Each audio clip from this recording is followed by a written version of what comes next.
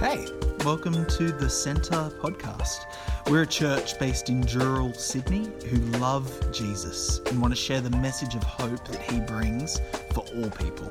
We pray that you're blessed by this word and that it reveals God's love for you in a new way. Enjoy. Okay, well, welcome once again to Banter. We've got a special guest today, Mr. Keith Jobberns. How you doing, my friend? I'm doing well, Murray. Yeah. We were just talking off air. You've been whittling away, or that's the wrong term, I think. Oh, it's wood turning. Wood turning. Sorry, mate. I'm Yes. sorry to offend you. Whittling is for offended. the amateurs. This is some professional. Well, whittling's generally a small, Sure. and often not. You don't need a machine to do your whittling, whereas for wood turning you need a lathe to actually turn the bit of timber so you can find out what God's put in there that needs to be released. It's very Michelangelo-ish, mate. I love it. Finding David. In a sense, David, yes, who was in this bit of wood. Yes. I haven't found David yet, but it's been interesting. Well, creative, actually. Yeah. You might not be the Michelangelo yet of wood turning, but you're getting some special requests, some patronage works. Well, yeah, it'd be nice if there's... no, it's fine. I've enjoyed it since really finishing kind of more full-time ministry, my role. And it just gets me a chance to relate to a group of blokes in the men's shed at Jurral. And that's just rubbing shoulders with people, chatting what's happening in life. Yeah, it's very grounding in a way. I love what you said before in a conversation we had, that sometimes it can be really helpful to be doing something that you're not the expert in and giving other people that sort of empowerment to be like, hey, I'm the student right now and I want you to teach me. I think there's a really beautiful lesson there for different ways in which we can be sharing the gospel. We don't always have to be the experts. No, absolutely. That can be a really helpful dynamic. It is, yeah. We got a fellow just joined us, a lovely guy, an architect, and I'm just interested. He's a guy who's at the top of his profession and asking other fellows who don't have any professional competence but are very good wood turners, how do I do this now? What do I do here? So it's a good experience, mate. I've just recognised none of us are omnicompetent.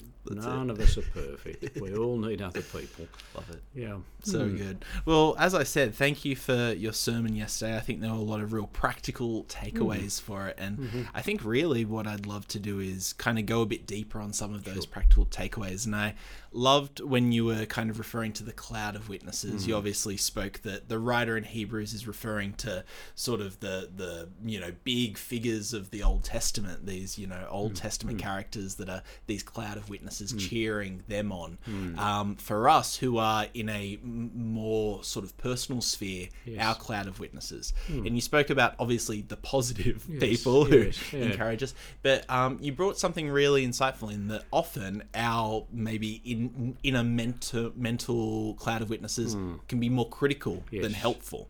And that's definitely something that I think a lot of people can connect with. I wonder, for people who feel like as they are trying to walk with God and trying to do what he's called for their lives, experiencing a lot of that inner critic voices, how would you counsel them in dealing with that and overcoming some of those unhelpful critics in their head? Yeah, well, you're right. It is in their head, and often it's something they've heard or been told that the person has told it didn't mean it to have the weight that it's finally had, because we sort of suck that stuff up. We tend to suck up criticism more than we do praise. All of us have got the essay back from the teacher, good work, but, and we read what comes after the but with greater intensity than I think the positive stuff. But that's part of our nature. I think it's a part of a kind of a Western Australian culture anyway. We tend to be critics, hard critics of ourselves, and sometimes critical of others. So what do you do about that? It's a good question. Can I give you a brief illustration? I was pastoring a church, this church actually at that stage, and there were two deacons in the church leadership, and one could say something to me, and which was potentially critical, but nothing. Sure. Another one would say something to me, and it just impacted me. Yeah. So I went to my pastoral supervisor, actually, to my counsellor, my mentor, whatever you might have, a thoughtful person in your own life, and I just explained the situation. And what I recognised through that person's just wise counsel and encouragement was I had a history of people who have been critical of me, who I just gathered into this little kind of critic team who sat on my shoulders. Sure. And this guy sort of fed into that. So when he said something which wasn't necessarily overtly critical, as I said, from someone else's mouth, but for some reason how he said it pressed my button. Yeah. So I had to start to do some work on that in terms of just revisiting, in fact, some of those moments when people were critical of me and pull them out and open up and have a look at them. Were they really critical? Was that a fair comment? I mean, you know, there were those sorts of things. My dear mum said to me once, Keith, talking about me and my older brother, Keith's the plodder, David's the clever one. Right. Now, that's and it's what's interesting. She probably said that was probably, I don't know, 11, 12, 13, maybe a bit later.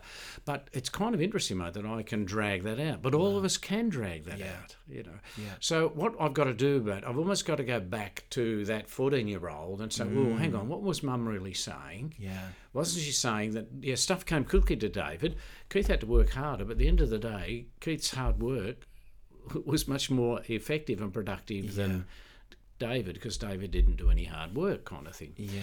But so it was a sense of that, and I guess so. What the core, mate, I want to say, Murray, is the best way to deal with these people is to sit down with someone you trust and say, "Hey, I'm struggling with what someone said to me some years ago, or even just last week, and I just need to test the veracity of that. Yeah. Do you think that's real?" Yeah. For me. Yeah. Otherwise, if I don't start to do that, then it embeds into my subconscious, and it kind of can become a giant. Yeah, it can fester for sure. Yeah, it sure can. Yeah. So I think it's a case of who have I got in my world? Yeah. Who I can have a chat to about this. Yeah. That's really so wise. that's. Yeah, I mean, you can do some of the work on your own, and this counsellor helped me do some of that work on my own, in a way. But there was the value. He gave me the insight to recognise that I need to pull it apart, have a look at it. Is this real? Isn't it real? Yeah, it's a lot of wisdom there. I think definitely this idea of criticism, I was kind of hearing as you were talking, could almost put it into three categories. One being a criticism that wasn't actually even intended as a criticism and has really sort of latched into us. Yes. Another one that maybe wasn't meant as hurtful as it was. And then a third that maybe was sometimes. Yes. And being able to even just identify those differences can be helpful. Yes. But then ultimately recognizing that a lot of the time what one person is saying isn't even coming from them. It can often be coming from somewhere else and your own issues. Yes. Really, really hard work. It's kind of I think of that analogy of a splinter. It usually hurts in the moment more to cut it open, but in the long run it means you can actually use that hand again, you know. That's really great. So I think in all of that, when we've got this sort of work that we're doing, we've got the inner critics, but we've also hopefully being part of other people's cloud of witnesses. I want to just speak life into you and Marilyn. You guys are incredibly encouraging and always speaking great encouragement over me, and I really appreciate that. So I'd love to hear it from the horse's mouth. What does it look like for you, do you think, to be practically cheering other on, to be part of, people's cloud of witnesses in a positive way? Well, I think it's affirming people in a positive way. I think it's particularly if you've been on a journey yourself and you know what the hurdles are, what the pitfalls are. To be able to say to people as you see them, clear the hurdles, and avoid the pitfalls. Just, hey, good job. Really appreciate that today. And I think in the world, I guess it's a lot of us work in, too, the lovely way of being able to say to someone, what you said today really prompted me to do some more thinking. I had a sense the Holy Spirit was using what you said. I mean, as I said, Murray, in the sermon yesterday, in that sermon you preached about, how we use our iPhones not well, and encouraging us to go home and get rid of some apps. Well, as I said yesterday. So it was kind of, it's the value. And I think the important thing is, for all of us who follow Jesus and want to serve him, it's the affirmation that we're being used by him in ways. And sometimes as we do our things, we see other people doing great things. I'm not like them. But the truth is, often our words or things we're doing are really investing in other people's lives to keep them going. There's the story of the shoe salesman who brought D.L. Moody to faith. We don't know that man's name. Yeah. But anyone who's read any American church history knows D.L. Moody and the impact. So again, it's that kind of, you never really know, but there's a sense of how do we just encourage people? We see. I mean, you see it importantly in kids. How do we affirm kids? Even though the room's messy, but there's, hey, mate, really, it was great what you did there. Yeah. How do we build people up? And of course, the scripture says it, doesn't. We should use, James talks about the tongue. We use it to build people up, not to tear people down. Yeah. Trouble is, we live in a society where, where so much tearing down of people, either verbally or digitally, and I think it's how do we counter that? So, I just honestly believe it's a sense of recognising that good people spoke into my world. Yeah. How do I speak into other people's worlds? How do I encourage them? Yeah. I mean, look, I think there's the power of words on both sides to both build up and tear down. Yeah. And I think that, one thing that you kind of touch on there, which is really fascinating, I think that it's no secret Australians as a culture can be particularly guilty of tearing down. I know Brian has shared in the past, he's sort of, been in different places interacting with people from different cultures, and they literally thought him and someone else hated each other. Yes. When really that was almost their love language of roasting each other. Yep. And it is a kind of a tricky tension. And it's something I'm still sort of journeying with, because I know that I've got some very old friends that is almost the way that someone feels most seen when you kind of call them out a little bit in that way. Is there anything for you that you have thoughts around how we as Christians can engage with a culture of sort of Australian cynicism and sarcasm, and what that looks like in the tension of wanting to be encouraging and build people up, but still be real and genuine and in the world but not of the world? How do you sort of see that tension being played out? Well, I think it's the recognition that it's there, and I think I agree with you. The recognition that, particularly Australian male culture, has been we prove you're a genuine friend by how rude we are to you. And I must admit, I've had to explain it to some American colleagues who've been with Australians together, and they say, no, that's because he really likes you. If he didn't like you, he probably wouldn't make comment about you at all. I tease the people I love. So there is a sense of it's like contextualisation almost, isn't it? Yeah. Okay, what's the context? What's the appropriate thing to do in this place in terms of wanting to affirm someone in a way which is positive? I guess, Murray, over time you learn how to do that well, and sometimes even with those close friends who you reference to, but sometimes it's lovely just to affirm the fact, we do that to each other, but we really are good mates, and particularly if it's someone who's a fellow traveller with Jesus, and man, I really value the common journey we have together, even though it doesn't stop us. Well, you might have heard Brian and I, we've had a long journey, and so sometimes we'll bat each other about a bit. Yes. So I'm not saying we ought to give up our divest ourselves of who we are. Yeah. But we ought to recognise that in some places it'll be badly misunderstood. So be careful of the context, and just be aware, and also be aware of other people. Some people can be quite sensitive, and therefore it's an inappropriate thing to maybe say something in a way which is humorous and critical, but not necessarily helpful. So I guess, just trying to get a better sense of who am I actually talking to. Do I know them that well?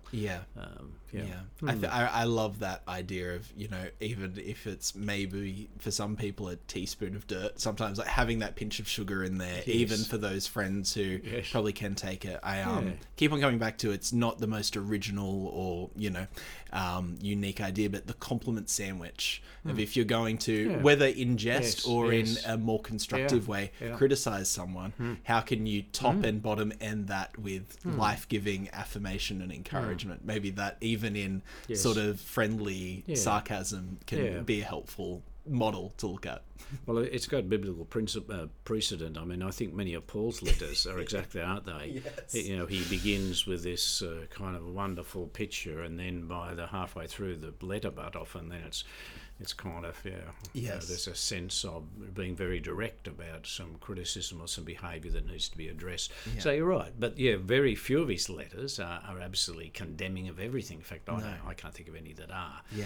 But you're right. I think it's a good principle to say, how do I say this in a way which, if I think it's important to be said, how do I say it in a way that it will be heard rather than it'll be dismissed? Yeah. So I think, and that's often, people don't think about that probably when there's a moment when they want to say something that's maybe could sound a bit harder. But sometimes there's got to be hard conversations. But how do I say it perhaps in a way which I might feel good I've said it, but has it helped them? Well, if it doesn't help them, what was the point of saying it? Yeah. You in your sermon identified some people who maybe even unintentionally were a great cloud of witnesses for you. I believe Betty Anderson and Dave Groves. And two people who seem like they've achieved some pretty amazing things in their lives for the glory of God. It can seem almost a bit intimidating with examples like that when such impressive people who've done such great things. I was wondering, obviously we have these people that we look up to and who encourage us, and we recognize even in their imperfection do great things through God. How do we then identify our own sort of purpose and God's plan for our lives? I know that that can be something that can seem very overwhelming at times. Do you have any thoughts on that? Well, I mean, in essence, at the core, ask God. He'll show you. I mean, the scriptures say he's a father who loves us and he wants to give us good things, and he's not a father who hides behind a bush or say, maybe, I'm not going to really tell you yet. But I found in my own life journey, as I just seek the Lord's direction, and that's been intentional actually from when I first came to faith, the sense of Jesus inviting me, Keith, this is the way to go. You can go this way. You've got the choice, go the other way. Yeah. From that point on, there has been an intentionality to say, well, Lord, what does that mean for us? And so for me, it did mean I changed career projections. I was doing a commercial degree with law, and accounting was going that way, and I really felt God at that point called me out of that into teaching, which is something I said I would never do when I left school, never to join the enemy, goodness no. So I think, Murray, the simple answer is ask him, and he'll tell you, but he mightn't tell you right at this moment because he knows you're not ready. Because if he sort of said to David Groves, when David was, maybe 22, David, you're going to end up leading Baptist World Aid Australia, David would have said, not likely. Yeah. And my own experience would be exactly the same, mate. There's a sense of, I was very happy being a high school teacher, but felt this compulsion by Jesus. And in fact, then, as we threw that up and talked about it, then the scripture spoke to us about it. Mara and I were reading. We happened to be reading Abraham. Leave country. We're in Riverina, and that was the sense of coming back. But even then, let me be honest too. That for me, it's often a case of I'm quite reluctant because I want this to be what God wants me, not what Keith wants me to do. Yeah. And then when God tells me, I still don't trust it. Yeah. But God's been very, very patient with me. So I just say to people, you want to know what God wants you to do? Just stay in the scriptures. Yeah. Give yourself the chance to hear what God is saying to you. Listen. Lord, I really want to know, and I'm open. Maybe journal stuff. I'm thinking this, if that's a practice, which is a helpful practice for some people. Yeah. So, it's... obviously talk to wise people. I mean, even once you have a sense, I think God's called me to be a missionary to darkest Africa. Yeah. You probably need to talk to some people about that first. Yeah, don't go and buy a plane ticket straight away. No, even though, I have met people who have almost operated like that. Or other people who said, I think I want to go to Africa. And we've said, well, let's pray about it. Oh, no. So they've refused. So I would say to people, we're not in this on our own. Jesus calls us into community. So who are the people in my community? Yeah. And even now, I have a group of intercessors, and some don't know they are. Well, if you like, they're my affirmation team, or they're the team I go to. And I'll just say, and be talking about something, and I'm listening. And Lord, you're going to use them to speak to me about whether this is what I should do or not do. So, yep. Almost your curated cloud of witnesses, going back to them, and Well, I call it my discernment group. Even though some know they're in my discernment group, and others wouldn't have a clue. But for me, I want to, I generally want to hear what God wants you to do because I don't want to miss it. Yeah, because it's going to be absolutely amazing. Yeah. So I just say, so listen, say, Lord, what is it you want me to do? Then be listening and putting yourself in the places to hear what the Lord wants you to do. So read your scriptures, listen to sermons, listen to podcasts.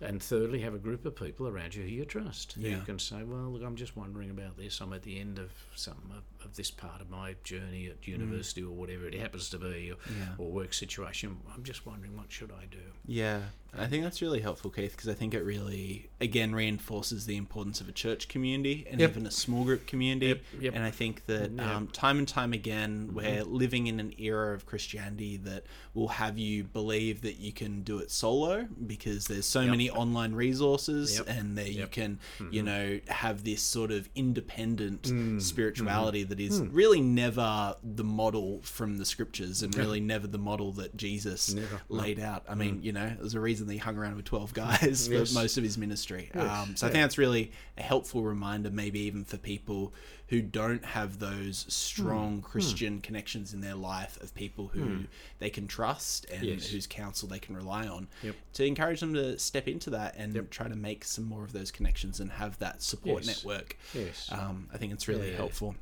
So we kind of had this really, really helpful imagery. I love this idea of with things which might stumble or trip us over, make us stumble. You kind of use this analogy of weeds and this idea that if you don't get to weeds early enough, I know I've experienced this in my own garden, they very quickly become a bit out of control and much harder to, you know, rip out, much messier. I think there was two things I liked about that. And the first thing was the idea that we're never finished projects, that it's a continual coming back daily and looking at our garden, you know, in a metaphorical sense and seeing what needs to be pulled out today and maybe what needs to be planted as well. But you used obviously this analogy of weeds as try and pull them out early. Don't let them sort of grow too long.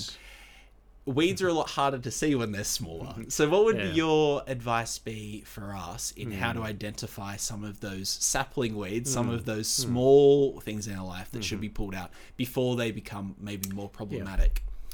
Well, part of it is just the experience, of your own life journey experience of recognising, for me, this is a weed, which can be difficult for others. This is not the same problem for them. Yeah.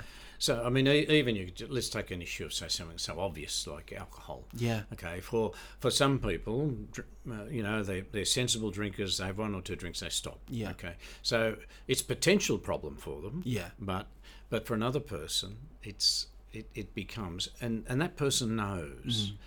So for me, then, I know there's some weeds for me that I need to be more vigilant about, because experience has taught me that if I let that continue, then I recognise how it causes dysfunction for myself and the people around me, and I recognise, that's why. And it might be just simple things like I'm really watching too much television, so I'm not getting a good night's sleep, so I wake up really crabby, and that impacts my marriage relationship, etc. So I have to tone that down. Now, I might have started to do it because I was really tired and I just wanted to unwind, but actually watching telly is not the best way to unwind in a way. But so it's a learned experience, I think, of that, and particularly with things like potential pornography and other stuff. The trouble with that is it's so subtle. So it's a telly program, you know, on Channel 7 or Channel 9 or something, and I'm just watching it. But then the question's got to come, but where does that take you next in your head? And does that mean then you move on to something else? So then you've got to recognise how that's working in you. So then I say, okay, I recognise this is now getting stronger. So this weed is starting to, its roots are getting stronger. So I need to do something about that. And part of it is just simply like in our own gardens, mate, we recognise, is that a weed or not? But so I don't deal with it, and I come back in the next growing season, suddenly I've got a massive problem, because not only is it grown, but it's populated my garden, you know.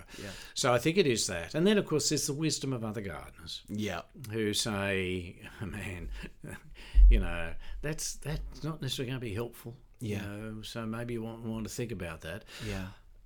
my caution there is we need to be careful, but just because it's a problem for me doesn't make it a problem for them. It's really good. So sometimes we can be hyper vigilant for other people when actually it's our own issue that we need to deal with, and we can be less vigilant for them. But particularly as we're raising children, in your case, grandchildren, in my case, there's a sense of wanting to be able to help them to recognise, if you keep persisting that behaviour, it's not going to be helpful for you.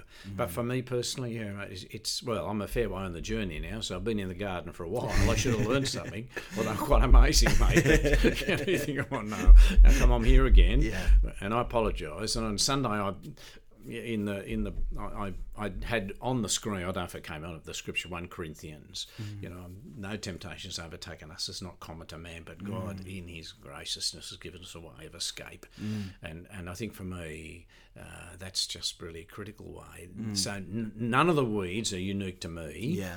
And wonderful thing is God knows the weeds in my patch, and he gives me a way to escape it. And I just are so grateful that we worship a Heavenly Father with that sort of graciousness toward us, mate. Amen. Yeah. So watch your weeds. I love that sort of, I suppose, declaration to bring God into it, because, and again, that's somewhat leading the jury on this question, but what is the difference for you between weeding solo and inviting Jesus into our garden to help us pull those weeds out? Yeah. Well, it's the honest kind of making yourself open to the work of the Holy Spirit to identify things, so to prompt the conscience, if you like, that this is something that, Keith, we've been here before, and now we're here again. What's going on here, mate? What are you not dealing with here? Maybe there's something here you need to deal with someone with more professional competence. Maybe again, it's an issue to take up with a peer if they're insightful. But again, I've got to say, Murray, I've benefited so much from having someone external to me as a pastoral supervisor, call it what you will, who I can go to, who knows me well enough to be able to say, I'm not sure. Well, he doesn't say to me, Keith, I think you're having yourself on. He rephrased, said, Keith, let me just put it this way.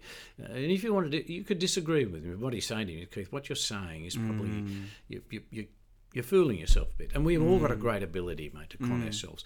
So I want to deepen my journey with Jesus, so that I'm more open to his prompting through the work of the Holy Spirit, and then be open to, in fact, the others in the garden, mate, who can help me along the way as well. I can't help but think of the parable of the sower and how really it's about the soil itself. Yes. I read something interesting the other day that quite often, if a dandelion's growing up somewhere, it's because there's nothing else that can actually grow in that soil because it's so compacted. Yes. And I love what you're saying there, that quite often what we see as the weed, maybe the leaves of the weed, is actually symptomatic of a soil problem, a heart problem, or a much deeper problem than just what we see on the surface and what is ultimately the symptom of the issue. I think it's really wise, and that requires a lot of deep reflection and wisdom from others. and it's not something a lot of us come to quickly. I mean, I've always been a little bit envious of those people who are much more reflective than I am, but that's not my personality type. I was relieved when I finally got to understand myself better. Because then I realised that I needed that was okay.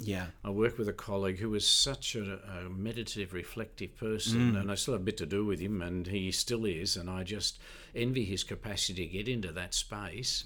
But what I've learned is I have to get into that space. I have to work harder.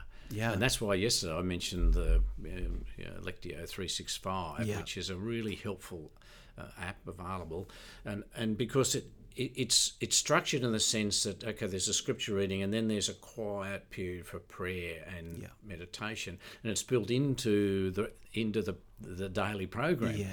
So I mean, I can sit there and not meditate while I'm waiting for the next session to sort of to start up again. But so I've found that has been good for me, because I need that, because I want to be what's next, what I've got to do. And so I've recognised I need to give myself permission by using this app to sit quietly. It's okay, Keith. You can sit quietly. You don't have to be doing something all the time. Yeah. Because that's my nature. So for me, it's also self-learning, self-understanding, and then finding things that help you in the areas where you need to be strengthened. Sure. So my shadow side, not being very meditative, means I need to work harder in that space. Yeah. And so I found this app, but in that way, or this, the app, the Bible reading methodology, really, really helpful. Yeah. And that's why I recommended it yesterday. In fact, I don't care what people use. Sure. As long as you're doing something which makes you think about God, that gets your focus back on Jesus. And if I'm not doing a daily reading of some sort, then where in my day is my focus on Jesus going to come? It's not going to come from the culture around me, probably. Yeah. Certainly not from mass media. Yeah. So how do I feed my... that old story about the Eskimo man who had two dogs, a white dog and a black dog, and, he was gaming, and, and so he pit one dog against the other. Sure. And the white dog would win, the black dog would win, he made money. And they said, well, how do you know? He said, well, it depends on which dog I feed. Yeah. But that's the truth of it, isn't it? Am I feeding my spiritual reality, or am I feeding something else? The other part of me. And we've all got that struggle. I mean, Paul says himself, I struggle, I want to do the right thing. Yeah. None of us are going to be free of that. Yeah. Until we're perfected by the work of Jesus, either when he comes or in our own death and resurrection. So I live comfortably with that reality, even though it's still a struggle. Yeah. So I need to feed Yeah. my better Keith. Yeah. And I need to try and restrict the diet for the negative Keith. Yeah, that's great. Yeah. That's So really helpful. So which dog am I feeding? That's awesome. And look, Keith, I don't think that you'd be alone at all, especially in Sydney, in a, somewhat getting into metropolitan area of people who live in a rush, a cycle and pattern and rhythm. Yeah. I think even to the point where, in a large way, it's rewarded for being in that, that productivity and sort of your output is the ultimate thing. It's the end goal. And ultimately, the more you rush, the more you're, constantly on, the more you're going to, in maybe an economic sense or whatever it is, produce. But I wonder, I'd love for you almost to try to take you into a slightly meditative state for a second and just ask, for those who might be listening who meditation is maybe a dirty word or maybe just a cringy word or something which is just foreign to them. What does that state actually do for you? If you could kind of explain it more specifically, how does your entire sort of world change when you are able to fall into that state? Yeah. Well, what happens, Murray, is for me, is the sense that I've actually said, Lord, I'm in this space to be with you. And for me personally, and it's different for everyone up here, I inevitably get a lovely shiver down my spine, which just says, there's no words. Okay? So it's almost, it's just a place, a quiet, present place. And it might only last, depending on how the app operates, it might be a minute, 2 minutes, 3 minutes. But that for me is just that everything else disappears. So the distractions which have kept me, even as I may be listening to the scripture being read and thinking about something else, we all have that great capacity to do all that. Suddenly all that just goes, and I find myself in this sort of this cocoon space, if you like. It's almost like being in a soundproof room for a moment, and it's just me and my God. And it's a lovely space to be in, but you've got to work at it. For those of us who are less inclined to find those spaces, you've got to find ways and means, and that's why I recommend that. Lectio 365, because it just does that. I've been in other places, and I sometimes think, why can't I replicate that for myself more? But for me, it's been very valuable, mate. I'm so grateful. Actually, I think it was Morris Cattell here at church, 3 years ago, probably mentioned it, and I quickly clicked onto it and I found it. I've always done historically always done scripture in daily reading, and I've valued that discipline. Yeah. But it's never really led me to a meditative state. Yeah. Because, you read the scripture, there's some suggested comments about that, and you pause and they say you might want to pray now, so well, thank you, Lord, for that, and now let's go on with the day. Yeah. Whereas this methodology actually, as a part of it, causes you to pause in it, and you haven't finished it till you've done your pause, you know. So that's why I value it for me personally. Yeah. Others who are well into meditation might be like, oh, it's a bit trite, but that's okay. If you're down the track, that's great. Yeah. Yeah.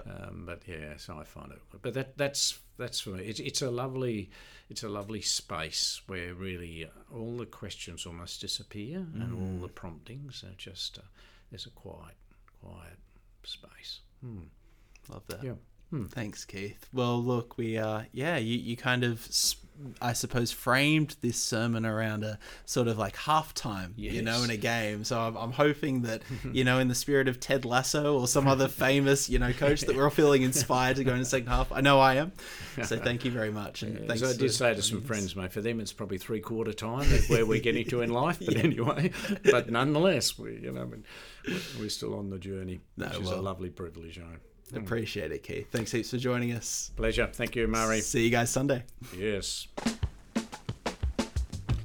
Thanks so much for joining us. Don't forget to rate and subscribe to help others discover this channel.